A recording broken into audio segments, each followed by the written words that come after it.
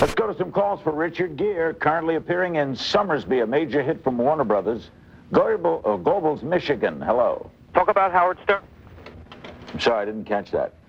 Richard Gere. That was a wacko. Oh, must have been. We're back with Mary Lou Henner. She stars with a bunch of great people in Noise Is Off, directed by Peter Bogdanovich, and we go to Boca Raton, Florida. Hello. You like Howard Stern?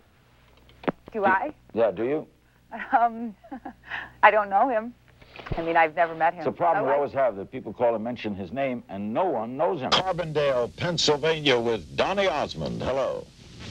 Yes, Donny. I'd like to ask you, with the comeback of the Partridge Family and all, what do you think of Howard Stern? Did you ever hear of him? Oh, Howard Stern, yeah, I don't really listen to him. So I don't really know how to respond to the question. I'm sorry. Yeah. I really don't know. We continue to set a record of having so few people know who this person is. This is the all-time record for the least known person. I've heard him. I've heard of him, and I've heard he's been on the show once, but I haven't seen him in years. Yeah. Los Angeles, hello. How you doing, Donnie? I was reintroduced to your career with the release of Soldier of Love back in '89, and I was wondering, relating to record sales, how much of a factor would it be if, say, a Howard Stern... People who mention his name, by the way, the one problem that we have, and people do call in and mention the name Howard Stern, and Howard has the unfortunate problem of working in the same city as a disc jockey with Don Imus. It's very hard when you're in the same city with someone superior.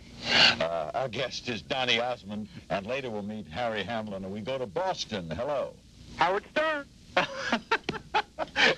Obviously, Maybe I should change my name to Howard Stern. there's a bunch of sickies out there tonight. Oh, yeah. Having fun with us. Oh, I don't care.